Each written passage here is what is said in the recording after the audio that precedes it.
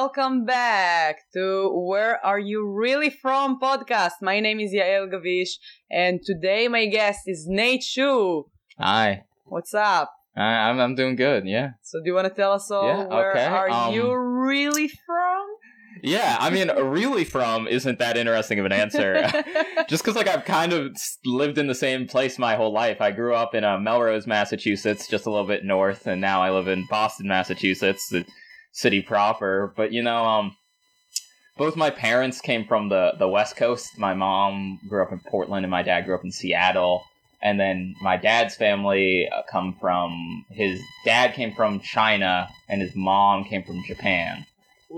So they're both immigrants, or second-generation immigrant and first-generation immigrant. And then my mom is Polish and German. Oh, really? That side. Yeah. I'm half Polish, too. Yeah, it's fun, yeah. Yeah, so they both happened to move from the West Coast to Boston and end up getting together. So, all my family's over there, but I spent my whole life around here. Did they meet there? Or they met here in Boston. Really? They, in Copley Square at a church called Old South Church, right near where the marathon bombing was. They met there.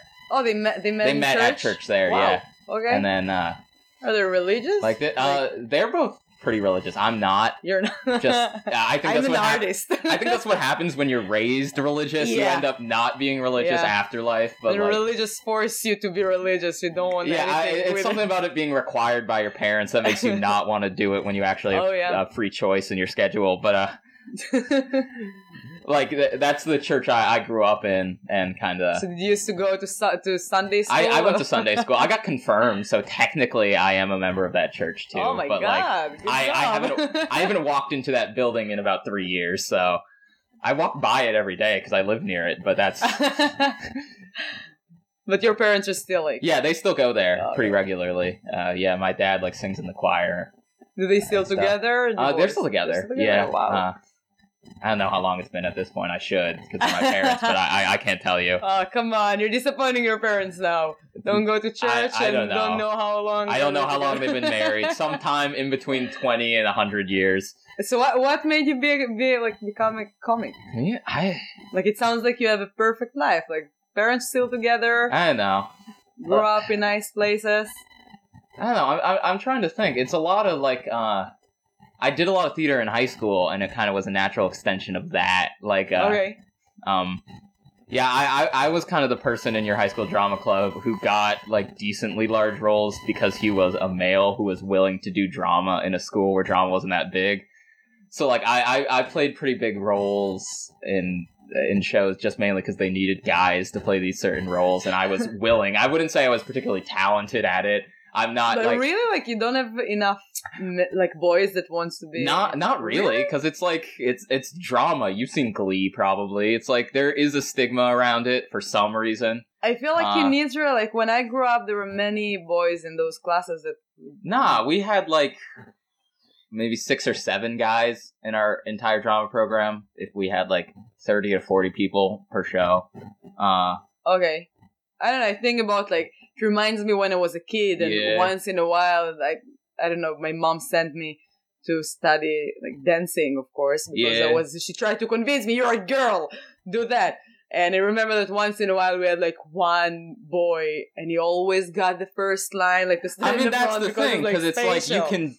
Not a lot of people do those activities, especially as kids. You see, as an adult, that acting's a whole thing. But I think that acting was more involve boys. I don't know. I think it's something about high school acting that just didn't. So I did that for a while. I guess the biggest thing that got me into comedy is I played in a really bad punk band in high school. We were called a Trash Farm was our name, and kind of our whole vibe was we were a bad high school punk band that knew we were a bad high school punk band, so self-awareness. I was in Ritalin. That was my bad punk. they all have shitty, vaguely moody names, and they're all oh my god. You just do. We only knew how to play one song pretty much, and it was It was Tum Thumping by Chumbawamba. Oh my God. It's the only song we could ever play. Oh, we had that song too by Blur. Yeah, that was our song. I feel like that's a pretty popular like high school punk band song. Yeah. Just kind of a generically like 3-chord thing that you can yell over. Yeah, and then we had like, did you write songs for your band? I did. None of them are particularly good. Oh my God. We had like the singer used to write songs and it was so bad. Oh my God. Yeah. And we thought that it's good. And yeah. Like the only thing that made us different was that we knew we were bad and leaned into amazing. it. So it was really more of a comedy act than it was a good band. Wow, but that's clever. And that honestly kind of got me. And I was like, I did that. So the natural extension of that was I started open micing. And then I kind of just fell into doing stand-up full-time. Okay. Yeah. So you do that full-time or do you have another day full-time job, as in I'm a student and I work part-time jobs on the side. Where do you work? I do phone polling for this place in Somerville. Like I call people up and I ask them political questions, like just stuff on like it's pretty easy. You get hung up on a lot, so you're really just being paid to sit there and get hung up on for like 4 hours at a time. That sounds good. And then like I do some other stuff. I do like desk clerking at Emerson and stuff. So like that's good. Nothing huge, just kind of like minimum wage part-time jobs to get casual drug money, you know. Yeah. Yeah, we all need that. Yeah. We need that drug.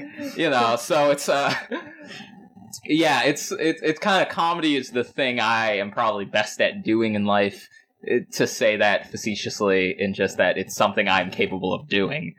Were you the funniest kid in school, or like most of comedians, like good comedians that I know, they are not funny at all, like in real life. Yeah, like I wouldn't say I was the class clown or anything like that. I was just kind of sarcastic and did comedy out of extension of theater.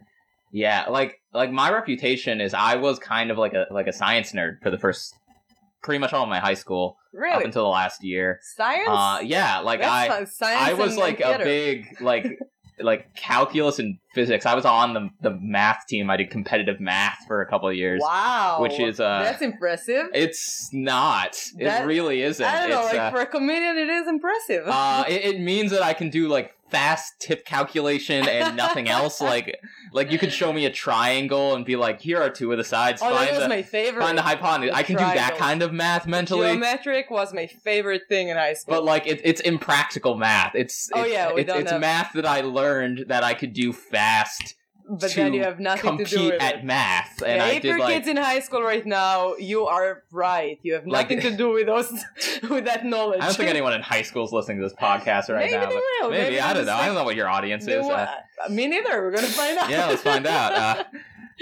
Hopefully many people that want to know where are we really from. But yeah, I did that, and I was on the robotics team. We had a high school robotics team. Again, not as cool as it sounds. It sounds...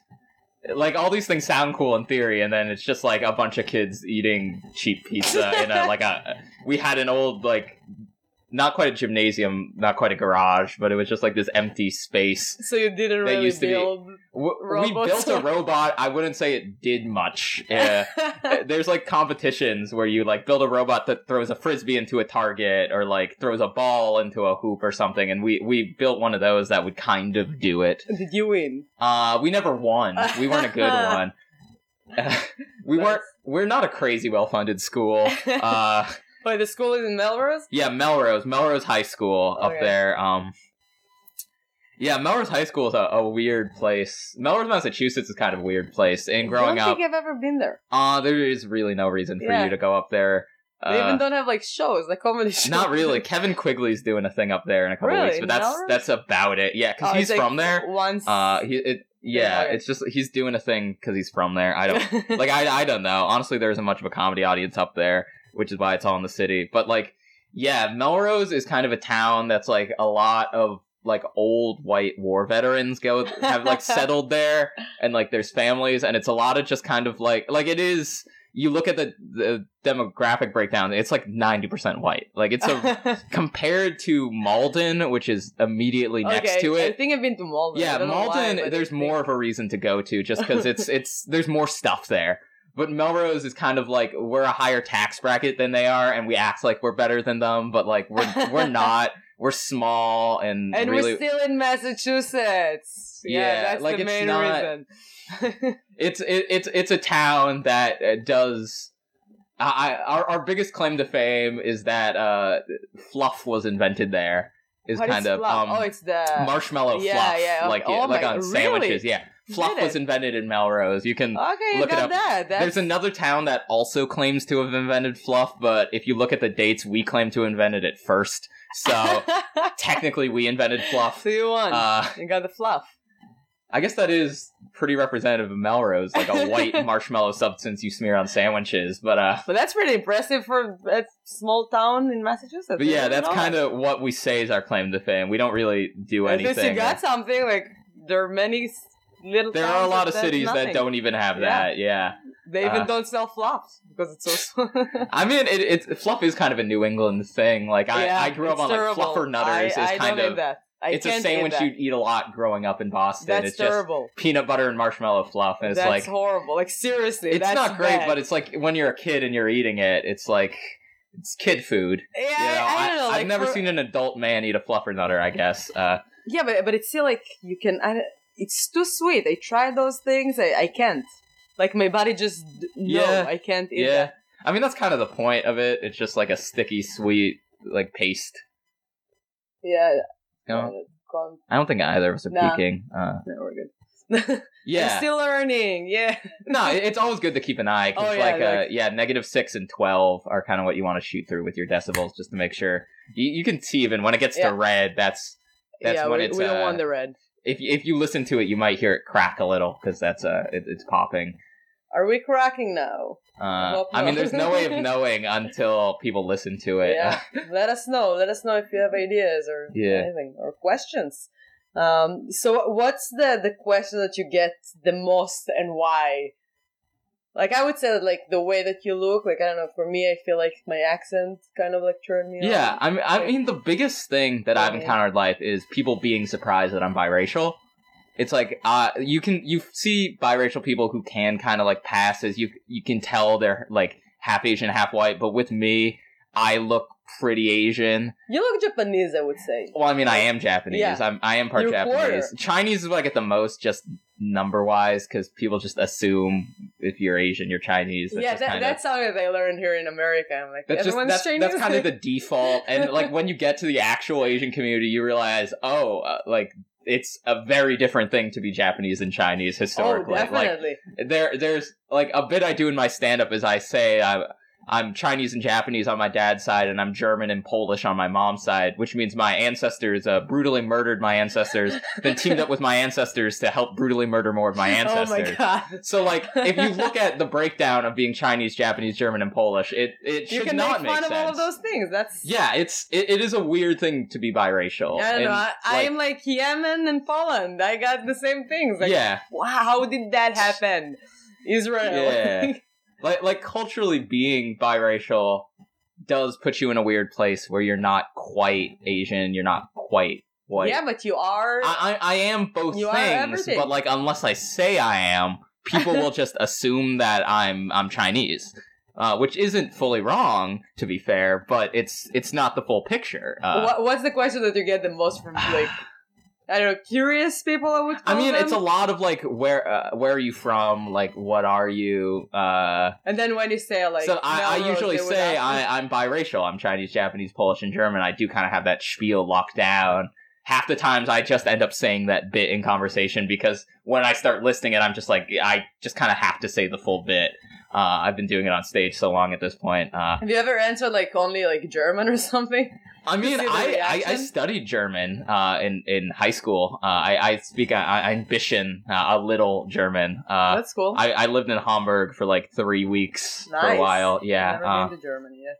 It's fun. It's a nice city to go to, especially when you're in high school. And, oh my god, definitely. Yeah, because of the drinking age and just like dicking around. Like it's just the fun American experience. In Germany? In Germany, right? It's 18 for hard liquor, like 15 for beer. Really? Well, it's Germany, so like everyone drinks beer. I know that Austria, it's like 16. Yeah, I mean, Austria and Germany are pretty similar, and That's amazing. But it's just like, beer is a lot. And surprisingly, they don't have like alcohol problems. Like, I'm sure that they have. I mean, they do. It's not just a big different thing. alcohol problems. Yeah. It's not a big thing. They still work. They still function. Yeah, but like Germany is like it's interesting.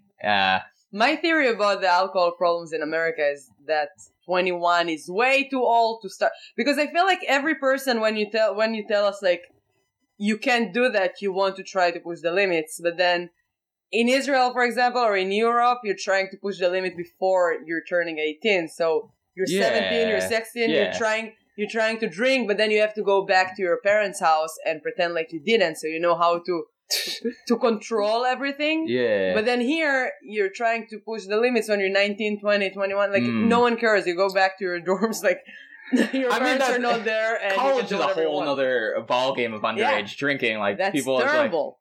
I just learned the other day that I didn't know this, that Poland Spring makes a brand of vodka, and I just found that hilarious for some reason. That like, it's just like the weirdest concept. This like water bottle company making a cheap, dumb vodka, but like that's I feel like Polish and Russian, they would make anything from vodka. I mean, it's not even Poland like as a country, it's Polish Springs, which is like in Maine, I think is where it comes. Is this a Polish Springs water bottle? Yeah, it is. Where is Poland it? Springs. Yeah, proudly from Maine. So like it's not even. It's so it's just kind of like this Polish weird vodka from Maine. College drinking, God. but you know, those things are the worst. Yeah, I grew up with an older brother that took care of me when I was not ready to drink alcohol, but when I was 14 or 15, and I wanted to try drinking, so he used to take care of me and tell me what I shouldn't drink and what I should, and I kind of like all my life since I was an irresponsible teenager, I tried to keep drink like good quality alcohol.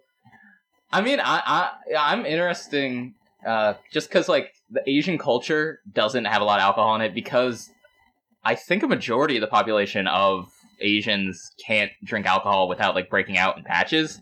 It's called like the Asian flush. Brandon Lee might be able to tell you more about it, but I don't. What? I don't have it. Yeah, like their enzymes can't process alcohol, so they'll just like get really puffy and red and like sleepy. I didn't and it's know like that. Yeah, so a lot of Asian people don't drink. But sake?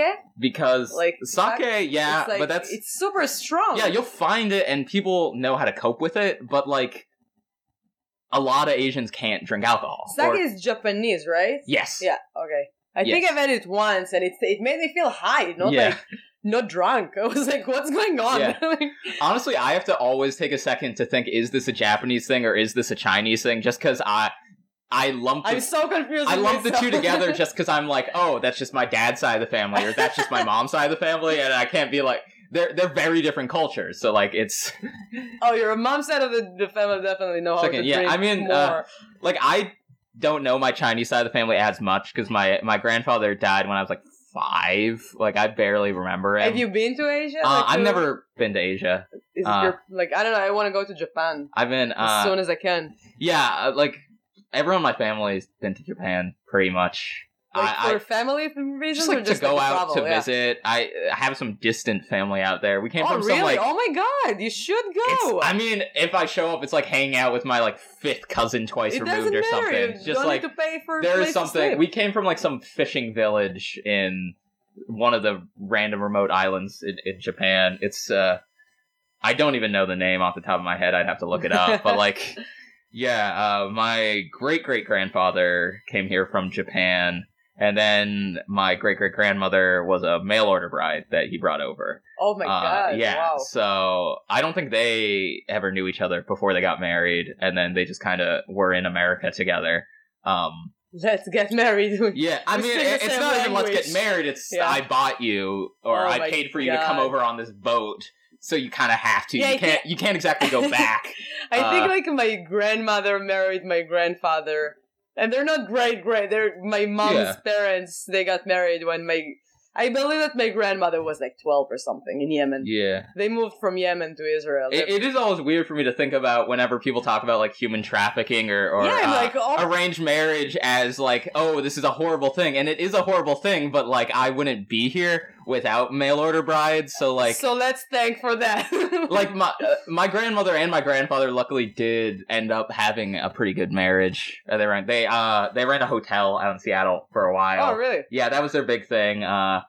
Yeah. Did they get divorced? No, they stayed together till they both died, or one of them died, I suppose. Yeah, but it sounded like old people, like people from that generation, like, were struggling. I mean, they went through a lot, too, because they lived in Seattle when World War II hit, so they were sent to internment camps. Wow.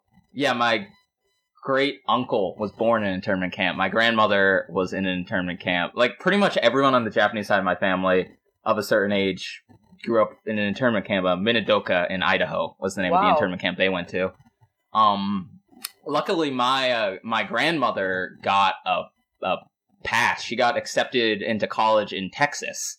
Ooh. So they let her leave the internment camp to go study medicine in Texas. So that's impressive. So she was a doctor? She was a doctor. She was the first female doctor in Seattle, or first Asian American female doctor in Seattle. Yeah. Wow. So like, yeah, she's pretty great. There's a whole documentary on her that they made a couple of years ago. Or God, it's been like a while now. It's been like 7 years since that documentary was made. But it's like, that's pretty cool. She did a lot for like Asian American rights in Seattle when she came back, and she kind of established this facility for elder care for the first generation immigrants that came over, because they didn't really, as they were aging, they didn't know how to settle into the American like elder home system. So she made like a Japanese American elder home. I don't even know if she spoke the language, honestly, because your grandmother or your my grandmother, my great grandmother was a mail order bride. Okay, so yeah, she probably knew a decent amount, but like all the times I met her, she just spoke English.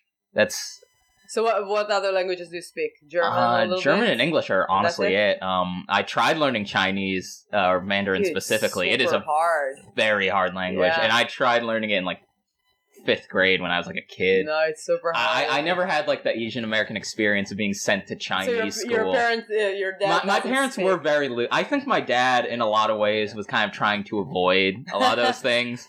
Like he never Like, I remember in elementary school, I asked my dad if I could learn the cello, and he said no, because he didn't want me to be a stereotype. So I learned the saxophone. I played the saxophone through all of high school. Yeah. That's crazy.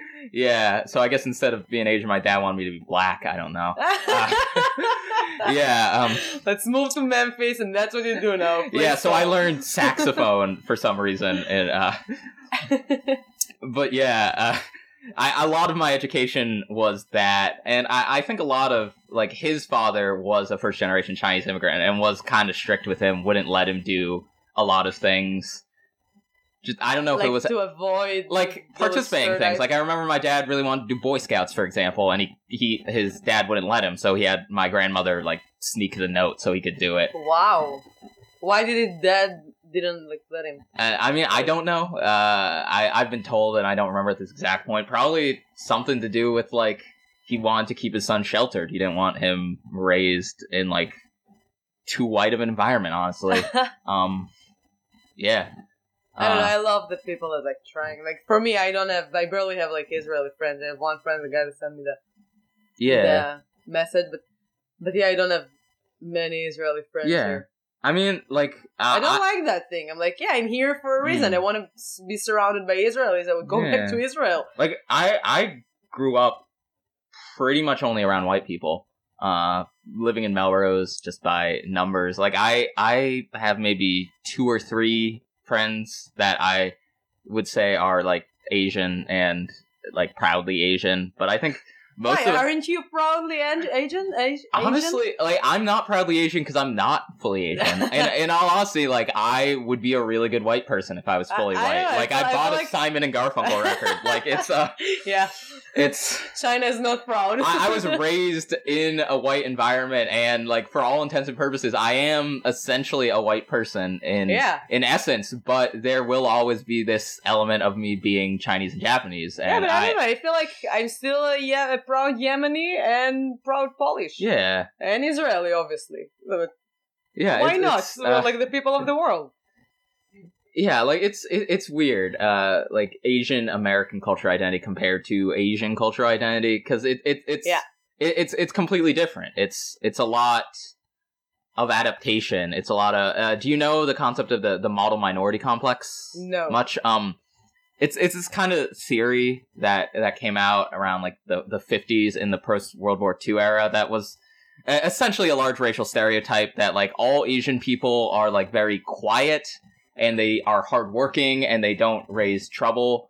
To contrast kind of the rising Black Power movement that was coming up at the time. Okay. To show that like, why can't you Black people be like the Asians? They don't start rallies. They don't do this stuff. And like, it's that kind of has haunted the Asian American culture identity for decades. Wow. At this point, kind of the concept that we aren't rabble rousers. We don't stir up trouble. We do you ever see Do the Right Thing, the Spike Lee movie? I don't think so.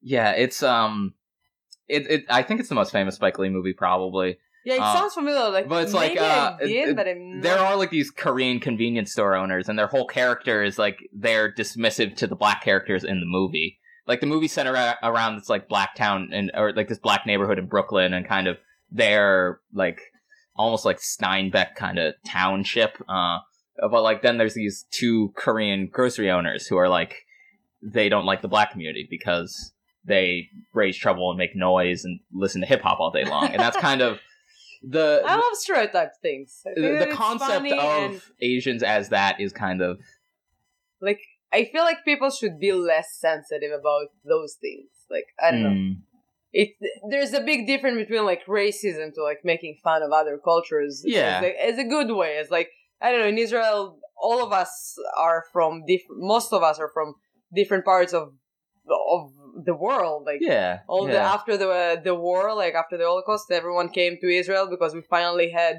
a home that would be safe for all of us. So we have like Jews from Yemen and Poland and then Morocco and Spain and Iran, everywhere. They all came to Israel. So I'm the second generation already of Israel. Like my parents, they both were born there, but we're from everywhere, and I know that in the beginning of Israel there was like a problem of like racism because everyone started to make fun of each other. Like, hey, you Moroccans, you're I don't know, short temper. You're from Yemen, you're all cheap. And then with the years we realized that it's not that bad. You shouldn't be that serious and like sensitive about that. So now we just like laugh at each other all the time, and I feel like it makes us stronger. And it makes you as a person like proud. Like I don't know, I don't mind like to hear. So met my husband. I think I talked with Tom Kelly about it. But one time I tried to do a Korean like impression, and he was mad at me. He was like, "That's racist," and I was like, "No, it's not. It's an impression. Like I don't mind to hear someone else trying to do an Israeli impression. I would love that. Why not? It's funny. Like it's stereotypes and it's fun.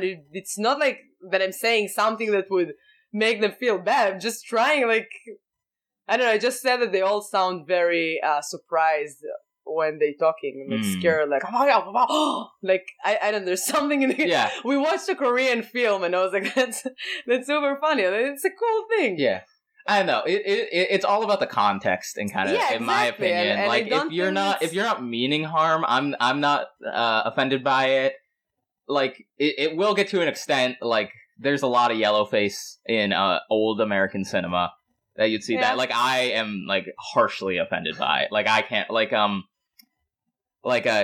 Breakfast at Tiffany's is the most obvious one I can think of. Good old Mickey Rooney, the kind of American guy, he played a character named Mr. Yunioshi, who was the landlord, and he, like, taped his eyes back and, like, did buck teeth and was like, Mr. Politely. He did, like, a very specific, like, bumbling racial impression, and that I like can't watch. When I see that, I get offended. To make fun of someone like that, that's ridiculous. It's like I honestly think anything can. But also, like, Breakfast at Tiffany's shouldn't be like that type of movie that would do that. It isn't. And SNL, it's different. A lot of people think of it as like the movie where Audrey Hepburn wears like the black dress and goes down the staircase. That's kind of what it's known for.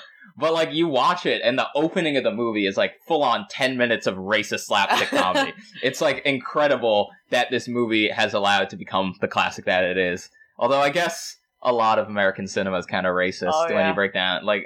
They say that Disney was racist. I know Walt Disney was like a huge anti-Semite, apparently. Yeah, that was like his. I've never found that.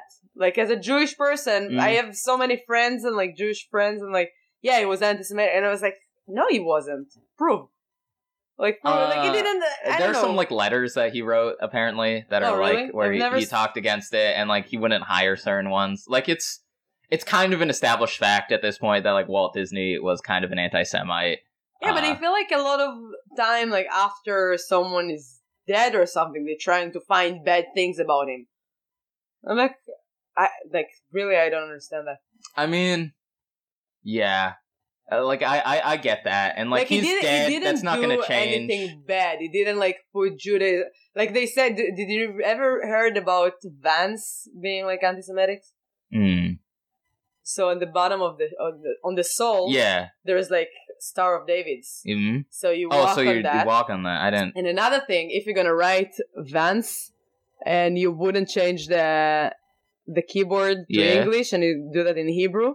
It comes to destroy in Hebrew. That's funny. Yeah. That's super weird. And that was like our theory as kids. Like, oh my God, you can't wear Vans. Yeah. And then I heard that if you're going to cut the shoe, there's like something in it or something. And I was like, I'm not going to cut my shoes.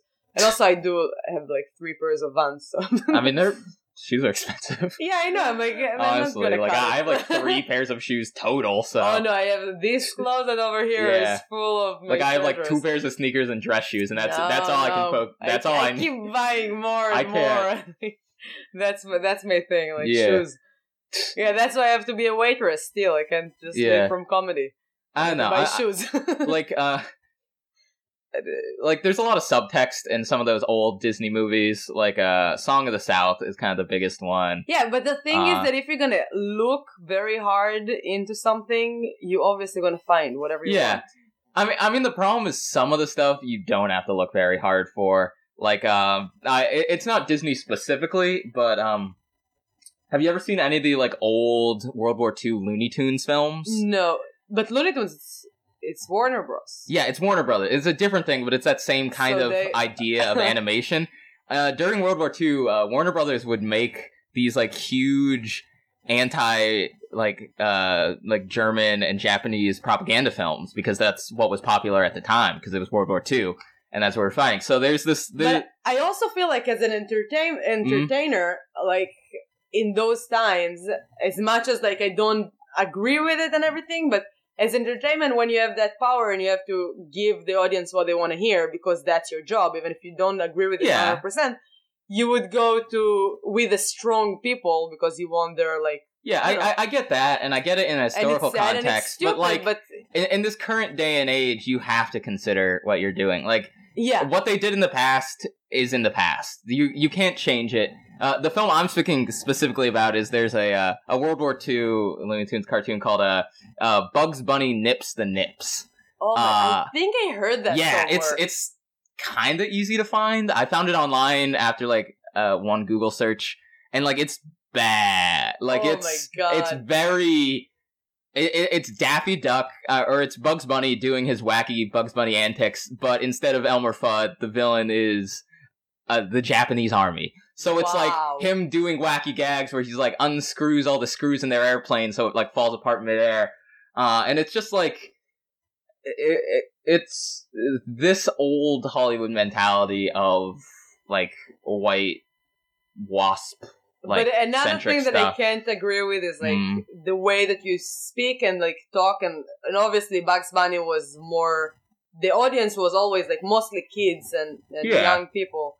And I don't believe that there should be anything with like racism or war or anything bad because I know that the Hamas, the terror organization in Gaza, they have their own TV shows for kids where they have kids in the room and they're talking about killing Jews and like they're explaining about women. Yeah. Like, no, kids shouldn't hear anything about those things.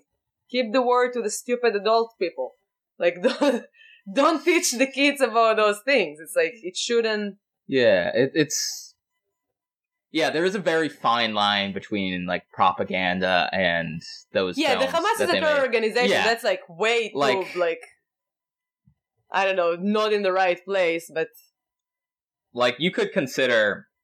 Like, there are a bunch of World War II Looney Tunes cartoons that are like that. There's a... It's not... There's one that's called, like... I'm trying to think. It will not be in that. They would not release it in that format. Looney Tunes Superstars. These are movies, classic shorts.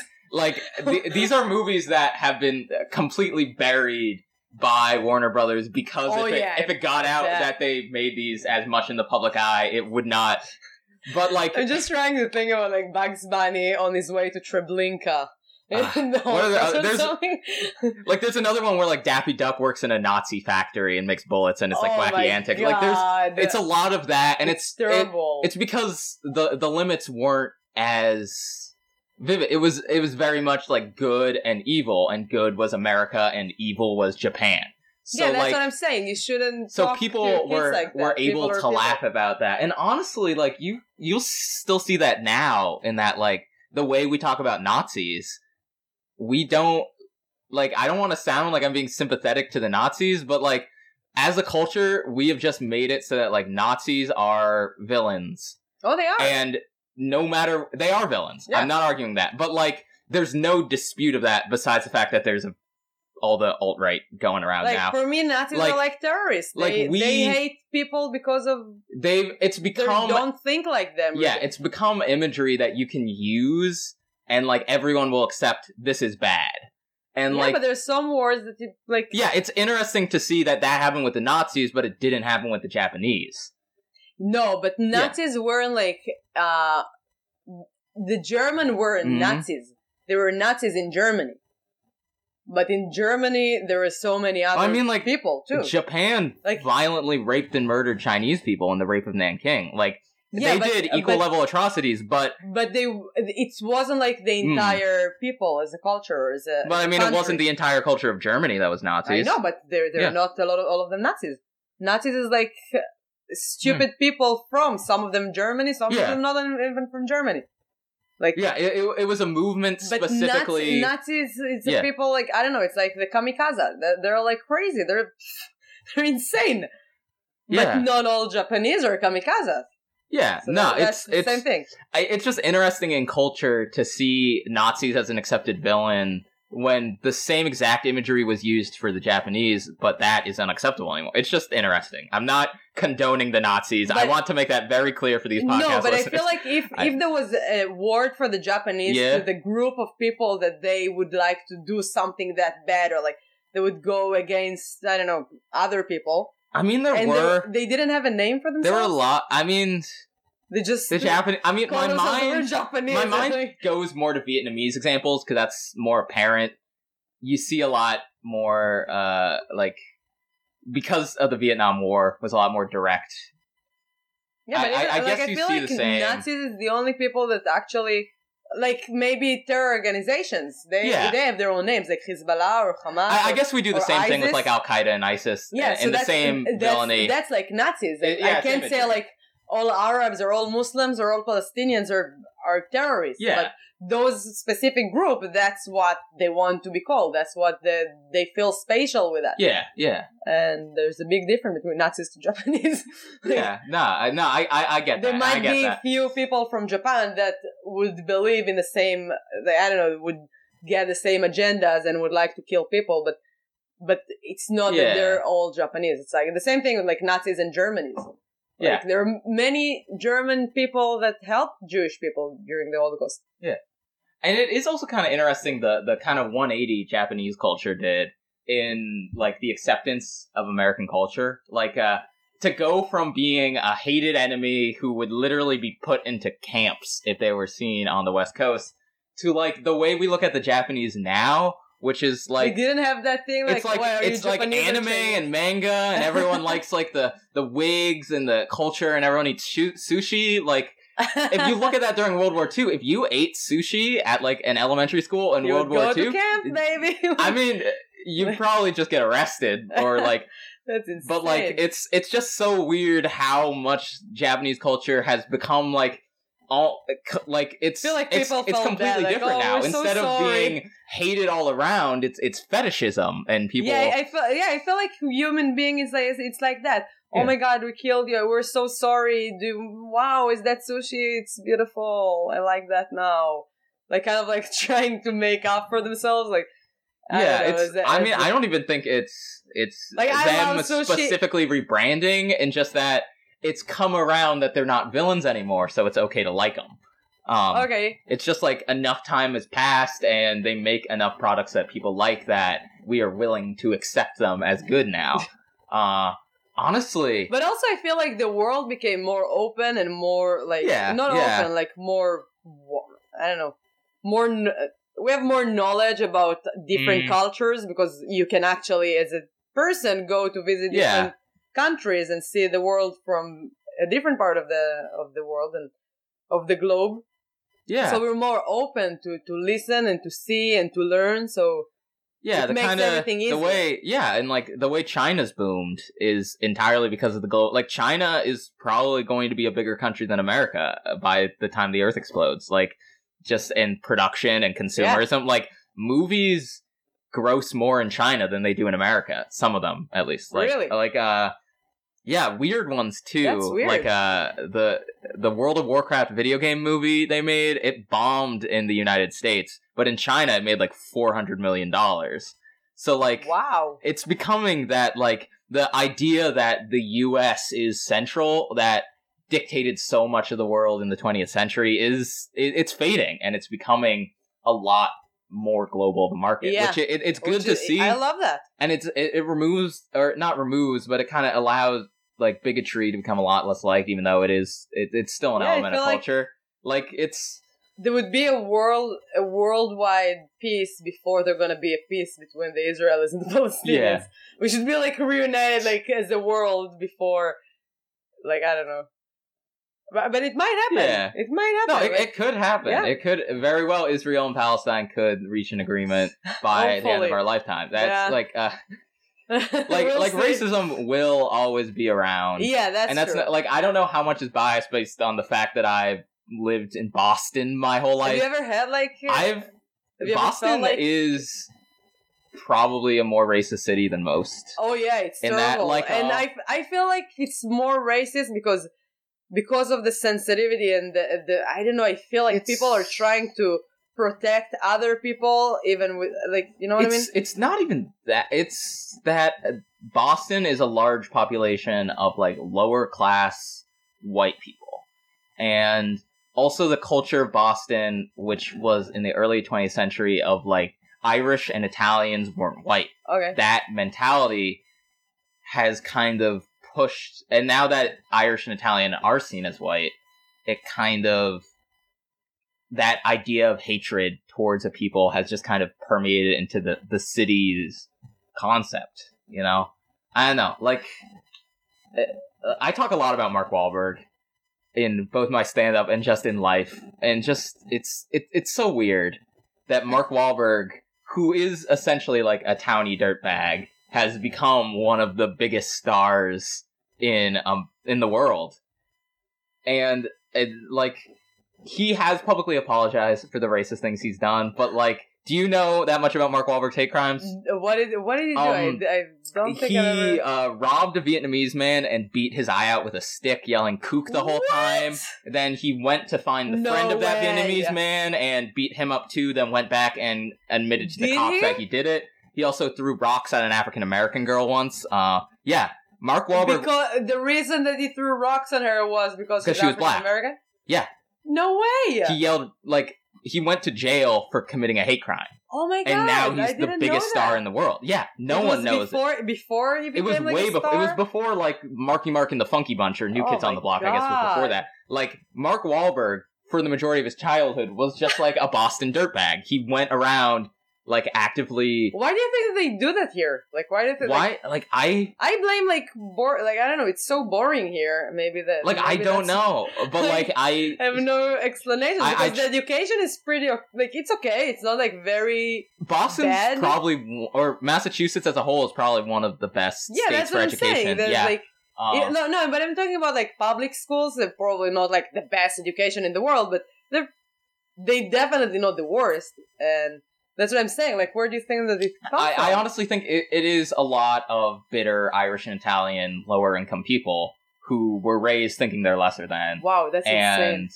that whole, because, like, Boston in the 19th century into the 20th century was controlled by this, like, it's not quite a political group, it's more of a social, like, organization that known as, like, the Boston Brahmins, Brahmin, who are kind of like the WASPs. They were the upper class, wealthy white people, and they were all the elected officials in city council, and the mayor and the governor and all those people were Boston Brahmins. And as a result, a lot of our laws are written from this perspective of old, stuffy white Protestants. And then in the turn of the century, this guy, James Michael Curley, was elected the first Irish mayor of Boston. So, like, that was kind of a turning point in Boston of, we're going to start being more open to the Irish. And then eventually that continued into now. But, like, I feel like Boston's always kind of hated someone. We've always had, like, there's always been some kind of racial tension going on in Boston. But beside that thing, I feel that there are many people, I've never seen so many people, like, sensitive people that protect their agendas, and, like, so many feminists and so many, like, peace workers, and I'm like, they know nothing, basically. And they're just making more mess than it should be. Yeah, I mean... Like, you know, do you see that here, or it's only me? I mean, I see that. I see racism. I've been called a racial slur crossing the street before. That's happened to me. Really? Like, right up the street, like, a couple blocks down. I was walking by Common Ground, and I bumped into a guy, and he said, like, move along, Ching Chong. And then I kept going, and I didn't really, like, I didn't do anything about it, because I knew if I, like, did a fight or something, then it would, it would only make it worse. So, like... Wow, that's insane. I'm not the best person of this mentality, and this mentality is not healthy, but honestly, I've learned to kind of let Boston be racist. And, like, because the racists are out there, and as long as I am allowed to still do my thing, and they don't interfere with my thing, I don't have the ability to stop them. I'm just none of us have. Like, it's insane. I tried to move to Paris, like, years ago, and I had, like, just, like, a necklace with a Star of David on. Mm. And I knew, like, I felt like I used to go to Paris every few months and for years. And I remember that since I was a kid, till, like, 2015, that was the last time that I was there was such a big difference in the streets of Paris. Like, I remember that in 2014, I think, I realized that there are guards around, like, synagogues. And I even didn't know that it's a synagogue. I asked a friend, like, what are those, like, army people, like, doing here? I was like, oh, that's a synagogue. Yeah. That's how they do that now. And I was like, what? Mm. And then I just realized how many, like, I hear a lot of Arabic, like, everywhere I go. And I was like, okay, that's weird. But then I remember that one time, but still, like, everyone in Israel used to tell me, like, listen, there is a lot of, like, anti-Semitics in Paris right now. Be careful. I mean, there's, like, so the shootings and the bombings and all that stuff. Yeah, but that just, like, started to be, like, against everyone. But right before that, there was, like, a lot of, like, stories for, like, Jewish people in the Jewish community of, like, no, I think it Jewish and the Muslim communities especially are the kind of big ones. So I was kind of like, I didn't I understood what they're talking about, but it was still like, listen, till I'm not gonna feel that. I didn't feel, like, scared or something. Once in a while I felt, like, uncomfortable maybe, but I never was scared. And also I found myself talking with a lot of like people that never been to Israel, and they're like pro-Palestinians, and then I talked to them as a person from Israel that never, like, was ashamed, and I was like, I don't know, if I would die for the country from those reasons, whatever, like, I don't know, maybe one day someone would make a documentary about my life or something. But the thing is that it shouldn't happen, and especially, I don't know, maybe I'm coming as a different person. They don't see that as in the media, and they see that from a girl that doesn't look, I don't know, like, doesn't look bad or something. I have no idea, but I always felt like, okay, I need to tell people that Israel is not a bad place, because that's not what they hear from the media. So I found myself many times, like, explaining to people, and they're like, really? I've never met anyone from Israel. After they told me, like, oh you're, like, you're killing people from Palestine. I'm like, no, it doesn't work like that.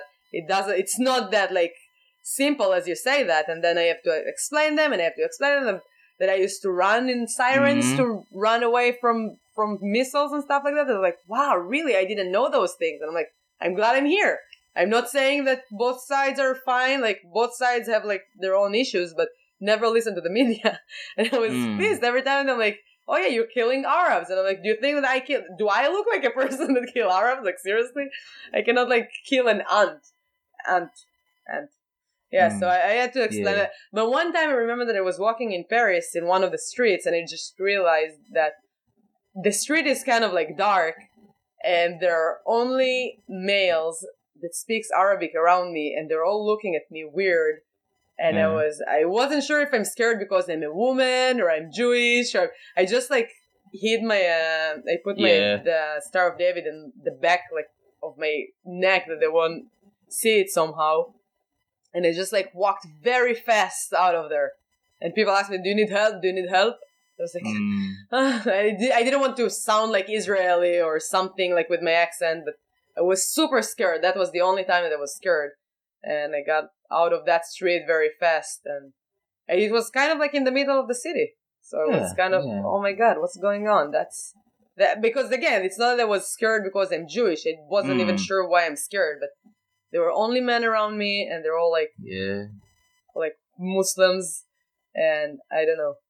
And then after those terror attacks that happened, I have like many friends, like Arabic friends, Indian friends, and they were like, I felt more bad for them than like other people because they're kind of like, they told me that it's stress to walk in the streets right now with my name and with my heritage and with my culture. Like people already hate me with no reason, and I'm like, yeah. So that's what I'm saying about like Japanese. Yeah. You can't hate Japanese or treat Japanese like they're all trying to be bad.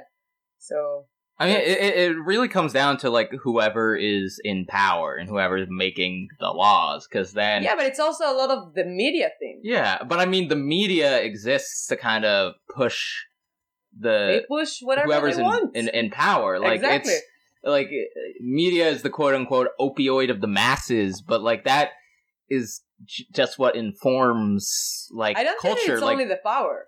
Like I'm trying to think the Israeli-Palestinian situation. The media in Europe definitely protects the Palestinians. Yeah. For basically, I have no idea why. Like why? Like Benjamin Netanyahu, I don't like him at all. I've never voted for him. But also the Hamas that rules Gaza right now, it's a terror organization. And I don't understand how they give the same, like, so we're stronger. We worked hard to be strong like that. We're like, we just landed like at the spaceship on the moon. Like what they did, like they're taking the money that they're getting from the world, and they're getting so much money for like donations and people that want to help them, and instead of put that in education, they just like build more tunnels and trying to kill more people, and that's not how it works. And they're still getting the back of Europe, so that's annoying.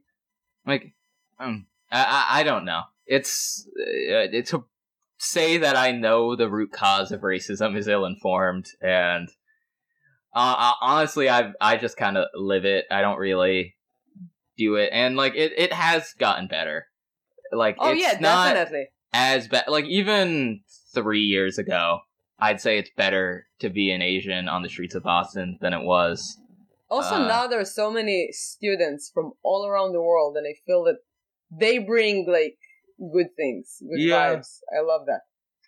Like I've met so many. Like I work in a restaurant in Newbury Street. We have so many like students from Saudi Arabia, and they are doing such a good commercial for Arabs. Yeah. Like in general, they're such nice people, so polite, and I don't know, like besides that they don't. If you're listening to us by any chance, just leave us like 15 to 20% tip. But beside the tip, they're very nice people. Yeah. No, I don't know. It's.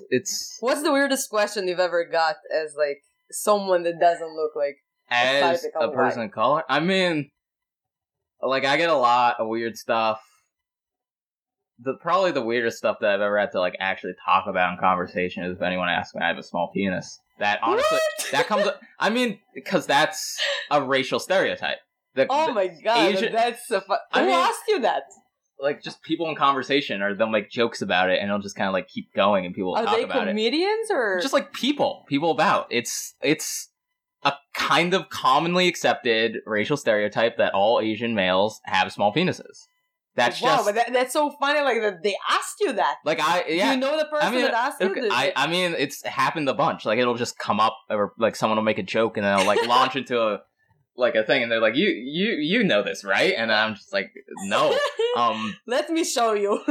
Like, there is a weird trend of like the emasculation of the Asian male Wow, that you that's see. insane, Just though. like, I mean, just think of in media, like name a show or a movie where like an Asian male is like a romantic protagonist that isn't Crazy Rich Asians, because that just came out, and that's true. great. That's a great movie.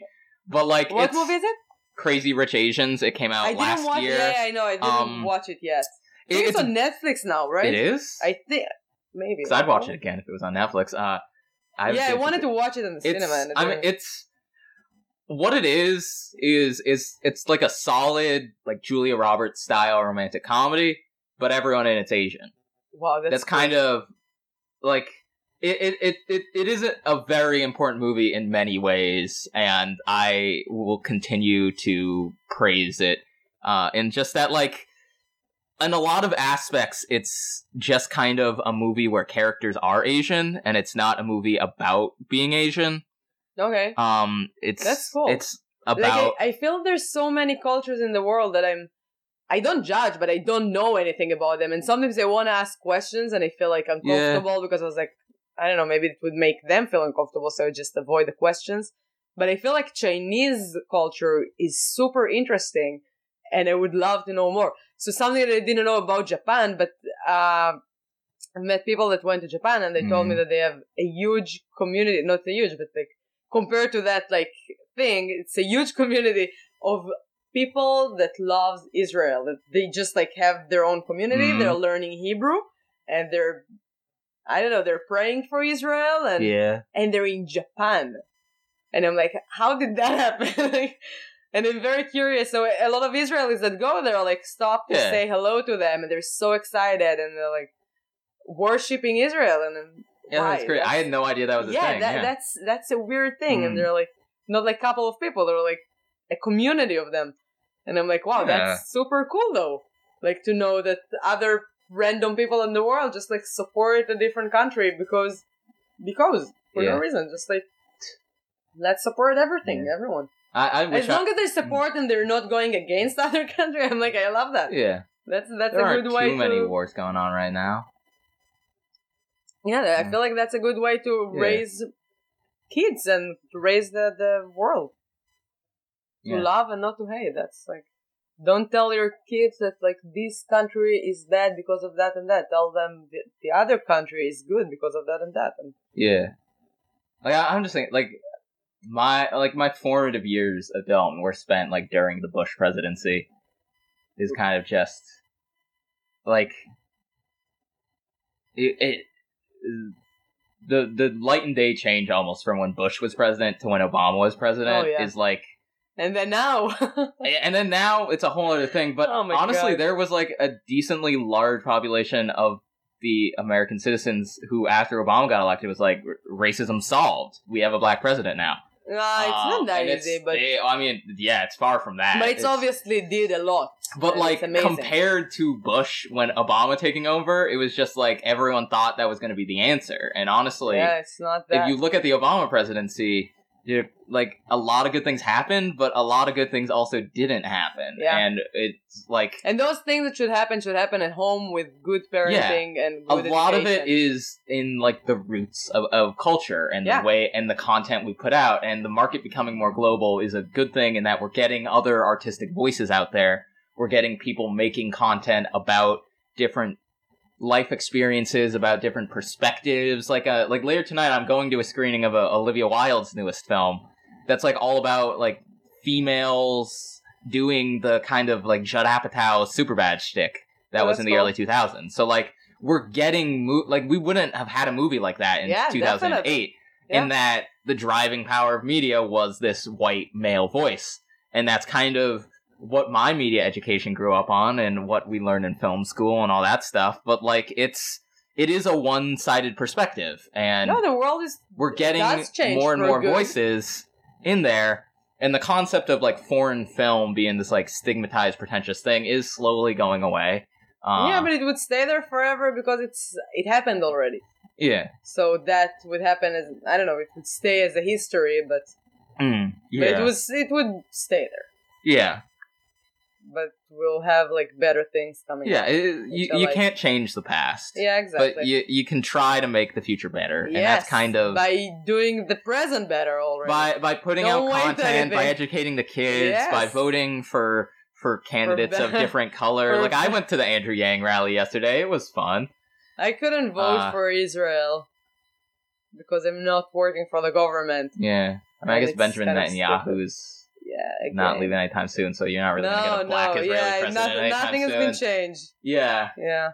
But I mean, look at... Like, there's any black person that's trying to run that I know about. I mean, there aren't people of color running in politics in general, and that's a larger problem. Yeah, that's bad. Like, in the post-Obama landscape color, now... please run and change the world for us. We have, like Cory Booker is running. Okay. And, Andrew Yang, and that's, like, about it. The rest are, like, white people or white women. Like, where's Warren? So I miss Obama. I don't feel like I liked everyone him does, that honestly. much. But and also it was, like, the only... I don't know, the list... In the time that Obama was president, it was the worst relationship. Not the worst, but, like, not good relationship with Israel and USA. And I remember that Israelis were complaining about it, and I was like, why? Why do we need them? Like, seriously? Like, we're in good relationship. We don't have any bad relationship. But we shouldn't need them, like, to take care of us every moment. Like, Bill Clinton, I remember as a child, like, he used to come to Israel every month or something. Like, for, I don't know. Yeah. But he did do a lot of good things. Like, for Israel, Palestinians, like, all the... I think it was with him, with the peace agreement with Egypt or with Jordan, or both of them. Like with Yasser Arafat, and he did good things for the Middle East. But it should be more like working for peace and less working for... Yeah, and I mean, like, Obama didn't even really do that amazingly. Like, he didn't do big things. He did more drone strikes than any other president before. Yeah. Trump may have taken that record. I haven't been following the drone strike numbers, but Obama is, fun fact, the only Nobel Prize winner to blow up another Nobel Prize winner. He, when he was doing drone strikes on Syria, he blew up, like, a hospital that won the Nobel Prize, the Peace Prize. Oh my god. So, like, it's not perfect. And painting narratives where one thing's good and one thing's bad it's simplifying things when it really shouldn't be. Yeah. Because understanding the complexities is what allows us to find what works and what doesn't, and then that allows us to improve. What time is it? We need to... 4:30. I mean, I know you gotta go, and I gotta... Yeah. Do stuff too. Like I could stay till like 5:30 at latest, but like, but let's let those people go. Gotcha. Okay. Yeah. Yeah. So the bottom line is just make peace and make everything better. We all need to be friends. Love everyone. Racism needs to die. It's not going to, but it needs to. Yeah, they're like, I don't know. Try not to hate people. Fair. Like, especially not because of where they come from or the culture. If there's one takeaway from this, try not to hate people. Yeah. If one woman, like, hurt you, don't hate the entire women in the world. Like, that's ridiculous. Yeah. All right. Thank you so much for coming and doing the podcast with us. We have shows coming up, so we will put you on you can find me every Wednesday at Limelight Comedy Club down in Chinatown. Do that. Yeah, I host and produce that every week, so yeah. It's an amazing show. It's great. And then stay for karaoke after that. Yeah, it's the only comedy show where you can hear people doing karaoke while you're doing comedy. Yeah, that's amazing. It's fun. Yeah. To be culture specific, most of them are Asians. Not in that place, in the bar, yeah. Yes, I love that place though. Weirdly enough, like they have a lot of like Korean songs in the list. Honestly, I've never done karaoke there, and I'm there like every single. I've never done that there, but I really want to do that. It is so weird how much time I've spent at Limelight, and like now that I'm producing a show at Limelight, like I should do karaoke there sometime, but I just haven't. Wait for me next time you book me on your show, and I'm gonna stay for karaoke. No, great. I'm not booking quite yet, but I'll start booking pretty soon because I'm just waiting for Valley to finish up the booking she has. Okay, she did. So because it's in a segue period right now where she's heading out and I'm heading in. So So her and Alicia are just giving up the show. They don't want to run it anymore, so I'm taking it over because I'm just stay strong, and it's also close to your school. That's the exact reason why I got it, because I would come there so often because it was so close to me. And it's in downtown Boston, so you should go and check it out. Right in Chinatown, Yeah, all right. So, besides that, do you have any other thing? Nah, that's really my biggest plug. Yeah, it is a big thing. So you're hosting every week? Yeah, I'm hosting every week. It's great. What else do? I do a bunch of Cambridge public access stuff. If you ever want to keep an eye out for that. Angela Sawyer just did a story club show that I helped produce. Okay, that's cool.